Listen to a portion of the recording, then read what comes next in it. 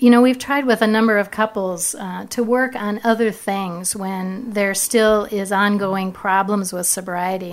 And what we find is that the couples continue to go back and hash over all of the issues that are coming up from that. So we really encourage them, him at least, we're working with men who are struggling with this, to take that so seriously, because I know their desire is to restore relationships and to move forward into a better life with each other. Right. And if that really is the vision, then it's like first things first. We've got to nail this addiction and the truth-telling part, which is actually even more important for a wife to know that she's going to be told the truth from here on forward.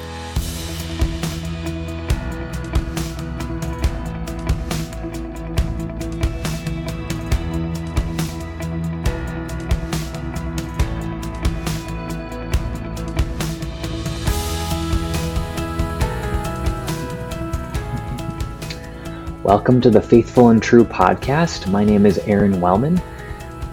For anyone who doesn't know who I am usually behind the camera on the other side, and Randy's usually in my place. I am the director of social media here at Faithful and True, and also the producer of the podcast, and I'm filling in Randy's shoes, introducing our legacy podcast for today. Randy and a bunch of the other members of our team here at Faithful and True have been at the AACC National Conference the past weekend, and so here I am recording the intro to the Legacy podcast for today. And this one is featuring Mark and Debbie Laser. It's 12 things couples do who do well. So, in other words, what does it look like from a couple who's doing well in recovery? What does that actually look like? That's what we're going to get into today. So, without further ado, here's Mark and Deb Laser. Show 100 today. Mark, I was waiting for the trumpets to blare. This is a monumental achievement for us, show number 100. And, in honor of that, I don't know where the time has gone, first of all. Time has gone very quickly, as we have done one of these shows per week for the past 100 weeks. So we tried to think of what could we do that would be special for our listeners to commemorate show 100. So you reached into your bag of tricks and actually invited a guest that you literally love. Yes, literally love and live with. My wife. You better hurry and introduce me. Oh, that's quicker. People are going, oh, who could that possibly be? No, Debbie is here today. Yes, Debbie Laser is our guest for show 100. Welcome, Debbie. Thanks. It's great to be here to celebrate with you guys. I originally thought that maybe Debbie and I could do a little reminiscing about the history of Faithful and True, but then we decided that might bore our listeners to death. So we decided to move on and select a topic that she and I have been teaching now for a couple of years or so after our years of experience here at Faithful and True. And we're going to talk about what couples do who do well. Couples that have experienced the pain of betrayal, the husband's sexual betrayal, some form of infidelity, and of course is all really, give them a lot of ideas of what we've seen work, and at some point there is going to be a lot of work that they need to commit to, and a team of people that will help them along the way. So aside from having official research, this is kind of our anecdotal research, I guess. Yeah, anecdotal meaning it's our experience of observing hundreds of couples over the last 25 years, really, and I think partly what you're saying is that our success rate is really dependent on how hard the couples are willing to work, and we'll get into that a little bit, because we have 12 points that we think are important. 12 things that couples do who do well. And don't you like the number 12? And actually, hon, I realize there's a second sheet because we came up with several more things. But if we have time to get to them, I think they're equally as important. Well, we could do a second show, I think. 12 is really, I think, about all we're going to cover. Well, we don't want to overload people either. Okay. But, all right, why don't you start? The number one thing. We could go from back to 12 to 1 like David Letterman would, but I think we'll just start with number 1. All right. Well, one of the things I've noticed for sure as we've worked with couples over time is the first and probably most important piece to get to couples work and couples transformation is a commitment to sobriety and ongoing truth-telling from a spouse who has broken that trust.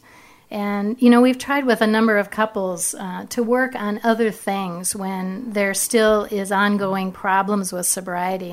And what we find is that the couples continue to go back and hash over all of the issues that are coming up from that. So we really encourage them, him at least, we're working with men who are struggling with this, to take that so seriously, because I know their desire is to restore relationships and to move forward into a better life with each other. Right. And if that really is the vision, then it's like first things first. We've got to nail this addiction and the truth-telling part, which is actually even more important for a wife to know that she's going to be told the truth from here on forward. That's right. So in other words, if the husband is not sober, then sobriety becomes the issue that they're struggling with. And all of our time working with them is going to be spent on talking about what it's going to take to get the husband sober. And if the husband has been kind of what we call chronically relapsing, it kind of takes the wife not only back to zero, but maybe really below zero in terms of her ability to trust. Yes, that's what I find. To a point almost of feeling hopeless about that. Yeah. When there's too much slipping and relapse, at some point it's not a matter of just going back to go for her. Right. What I find is she totally, as well as having a couples piece. Right. So what that would mean practically is that we would each have our place to go in counseling by ourselves. And ideally, we would also have support groups or a therapy group that would also help us to grow a safe community for ourselves. So we have others that we can go to and lean on when things aren't always working so well in our relationship. And that healthy community is a really important piece of an individual's work. And then, equally important, is a place to go to work on things as a couple and to work on the marriage. And so those three equal pieces we've found are important to attend to equally. Sometimes couples spend a long, long time working on their own stuff, so to speak. They go to groups, they're in their own counseling, but they have no place to go to work on the marriage. They don't have a marriage counselor they're working with. And we definitely see that things starts falling apart. It's real easy to practice being somebody different outside of your marriage, but the most difficult place to practice intimacy issues is going to be with a spouse. Yeah, so the three equal pieces we've always said is like the three-legged stool. If one of those pieces is not in place, the stool will fall. Back in our early days when we were first getting in recovery, I think, we often talk about this, that I went to individual counseling, group counseling.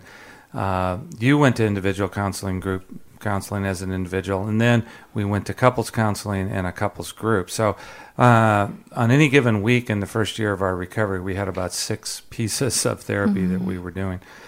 We still, I think, try to remember how we paid for all of that, but I know that's what we did. Any of these pieces I'm just recognizing we could talk about a lot longer, but let's get to number 3, and this is really important for you to talk about specifically, although I think it also applies to the husbands as well. But go ahead. What is number 3? Number 3 is what I call closing the door on commitment for the relationship. And I've kind of coined that term, used it in my book, Shattered Vows, a while ago, to mean that if we're going to get to this hard work of being brutally honest with one another about feelings, needs, and thoughts, and so forth, what we know is that at times that will hurt, and it may create pain in us and in our relationship. And if we're used to dealing with pain by running away, so to speak, or threatening that we'll leave, what that ends up doing is it's preventing the other person from really being totally honest because they know they don't want you to leave. Right. So by closing the door on commitment, I'm saying that at least for a time, if they're committed to working on this process, we would like to ask them to commit to not threatening divorce or leaving the relationship. Now, we know that is not necessarily something someone can commit to forever because the truth is there are a lot of things that are hinging on whether a person would make a decision to stay. But again, we're asking for a period of 6 months, perhaps, ideally a year or so, to be fully engaged in a process of recovery with a spouse before a decision would be made to leave. Right. And I think it's also important for the addict, or as we say, the husband, the one who has committed the sexual betrayal, to also make a commitment. I mean, it's part of his actual commitment to sobriety that he's going to close the door on divorce if he's been having affairs or whatever, to stop that, and certainly also looking at pornography and any other kind of sexual behaviors. And sobriety is in one way one of the ways that he's saying that he's closing the door on divorce as well. So, number 4, I can introduce this one. I think both of members of the coupleship, the husband and the wife, need to learn how to be safe people. They need to be emotionally, physically, sexually, and spiritually safe. So we could talk a long time about what it means to be safe in all of those categories. But we've had a couple of couples recently who do actually get into some kind of physical altercation, hitting each other and so forth. And so, couples need to learn how to refrain from any kind of physical violence. Emotional violence, I think, would be name-calling, blaming, shaming type statements. You're a pervert. You're an addict. You're whatever you are, and it's kind of said sometimes loudly, certainly in a demeaning or shaming way. And I think a lot of times in the early days, the wives in their anger are capable of doing some of those kind of things.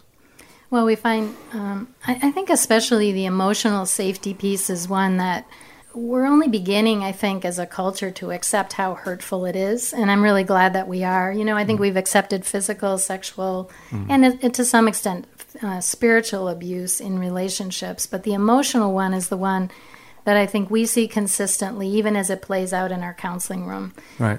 Where the problem with being emotionally unsafe with other people is it creates defensiveness. Mm-hmm. And when someone gets defensive, then they're going to be in a place where they're just interested, really kind of autonomically, they don't even know it, in terms of taking care of themselves. And that's going to mean either kind of fighting back emotionally or turning a person off and withdrawing and moving away.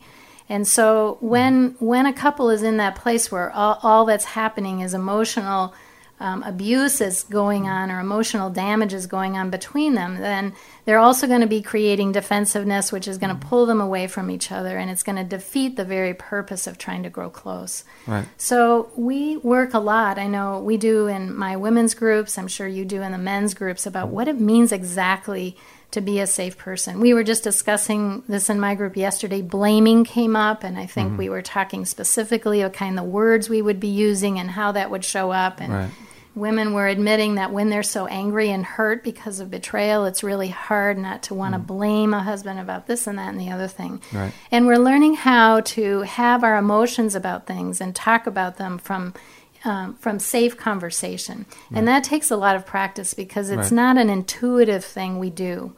I think we intuitively want to fight back or flee to take care of ourselves. Well, yeah, it's not an uncommon pattern. If the wives are in an angry place and kind of fighting, the husbands, being the fact that historically they know addiction, they're likely to escape and withdraw and leave or get defensive. And sometimes, in some cases, they fight back, and then now we've got a full-fledged fight. Sexually, we like to make the relationship safe, particularly in the early days, by taking sexuality out for a time. The Bible talks about it in 1 Corinthians chapter 7, verse 5. So we need to do whatever we can do to help the couples take the toxicity or pressure or demanding or whatever it is out of the relationship for a time so that we can help them return to healthy sexuality. And then we get to the spiritual abuse part, and I think when I think of this one, I think about the accusations that can happen. That how could you be a Christian? How could you have done these things if you are truly a believer, and that kind of thing.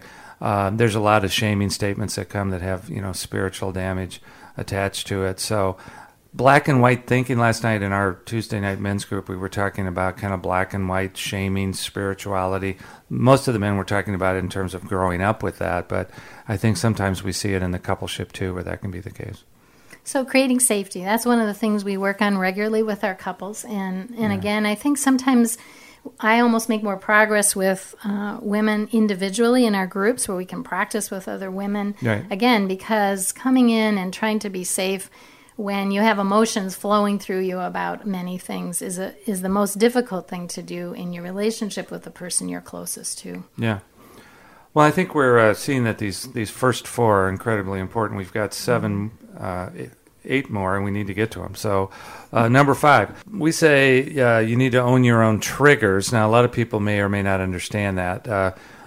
How would you define a trigger, first of all? Well, I would define a trigger as just an emotional reaction to something that's going on in your life, whether it's something you're seeing or hearing or watching. But the way you know you're triggered is that you have emotional reaction. Right. I think that's the easiest way that I like to define it. A trigger is really a stimuli or stimulus or stimuli that takes you to an emotional place, and it could be a dark place, a depressed place, an anxious place, or whatever. So when we say own your own trigger, that simply means that I talk about my triggers from my perception of how they are affecting me. If I get into blaming that someone else caused me to feel a certain way, that's not owning my own triggers. I think also we have an assumption, I think many of us, that if we're married to someone we know really well, or we have a friend who we've shared life with for a long time, that we know each other so well that we can kind of read each other's minds, or we can watch each other's facial expressions and kind of know what they need and what they might be thinking and feeling. Right. And I think it's a really dangerous place to get in a relationship, because it turns us into, I think, an expectation of being a mind reader for another person. And the truth is, none of us really have the capacity to do that for someone else. I had a woman last night in group, in fact, who said her husband was really angry with her this week because he was clearly upset about something, and he expected her to know that he was, and to also know what he needed so that he could be in a better place. That would be a dangerous situation, in our opinion, in terms of helping a couple grow closer. Right. What we would long for is for him to be able to talk about what's going on, what happened, what is he feeling, what's the meanings he's making out of things, what does he need. When we get clear about those things with each other, then we can truly be better servants of each other. And we don't need to set each other up that if you really cared for me, you would know what I need without my even talking about it. Yeah, and I think that if we don't have the ability to own our own trigger, then our partners kind of walk around like they're walking through a minefield. They just don't know when they're going to set us off. Number 6, and this is related to number 5, because triggers are oftentimes about earlier pain that was created in life. So in other words, someone does something today that's a kind of a reminder of much older hurt, pain, and woundedness. So number 6 says we both the husband and the wife, need to heal any personal trauma that they've experienced, particularly, the early life stuff growing up in their families, right? And this is kind of a big category, and this is what takes some time in counseling, I think, is to really explore your life. And what we believe here is that no one has grown up in a perfect family or in a perfect life situation. We're all broken in some extent. We are raised by broken people, and life isn't perfect. But we do want to learn how it's impacted us, and how some of the ways that we've watched life or lived life with others has led us to do the things we do as an adult. And that's really the beauty of understanding our story better, in that we can own that with a partner and know that for some things in our life, we're going to be more triggered about things because of the kinds of experiences we've had in our past. So we all have those things, and what we find is that couples who are willing to look at that and explore their life are much more able to bring those experiences to personal relationship and to include them in stories we share with each other about why we do what we do. Yeah. So we have a couples workshop starting tomorrow, and we're going to spend a lot of time on this one, and really a lot of what we've already been talking about in the first 6. We've got 6 more to go, so we need to kind of boogie. Boogie is a radio term for move along. Number 7, we need to be companions. What does that mean to you? Well, I think ideally it means that we would get back into that place of being allies with each other.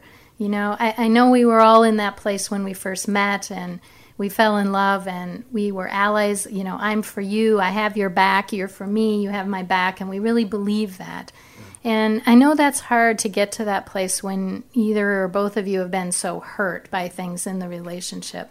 Right. But in a perfect world, we're going to help couples figure out how it is on this journey. They actually have a lot of things in common.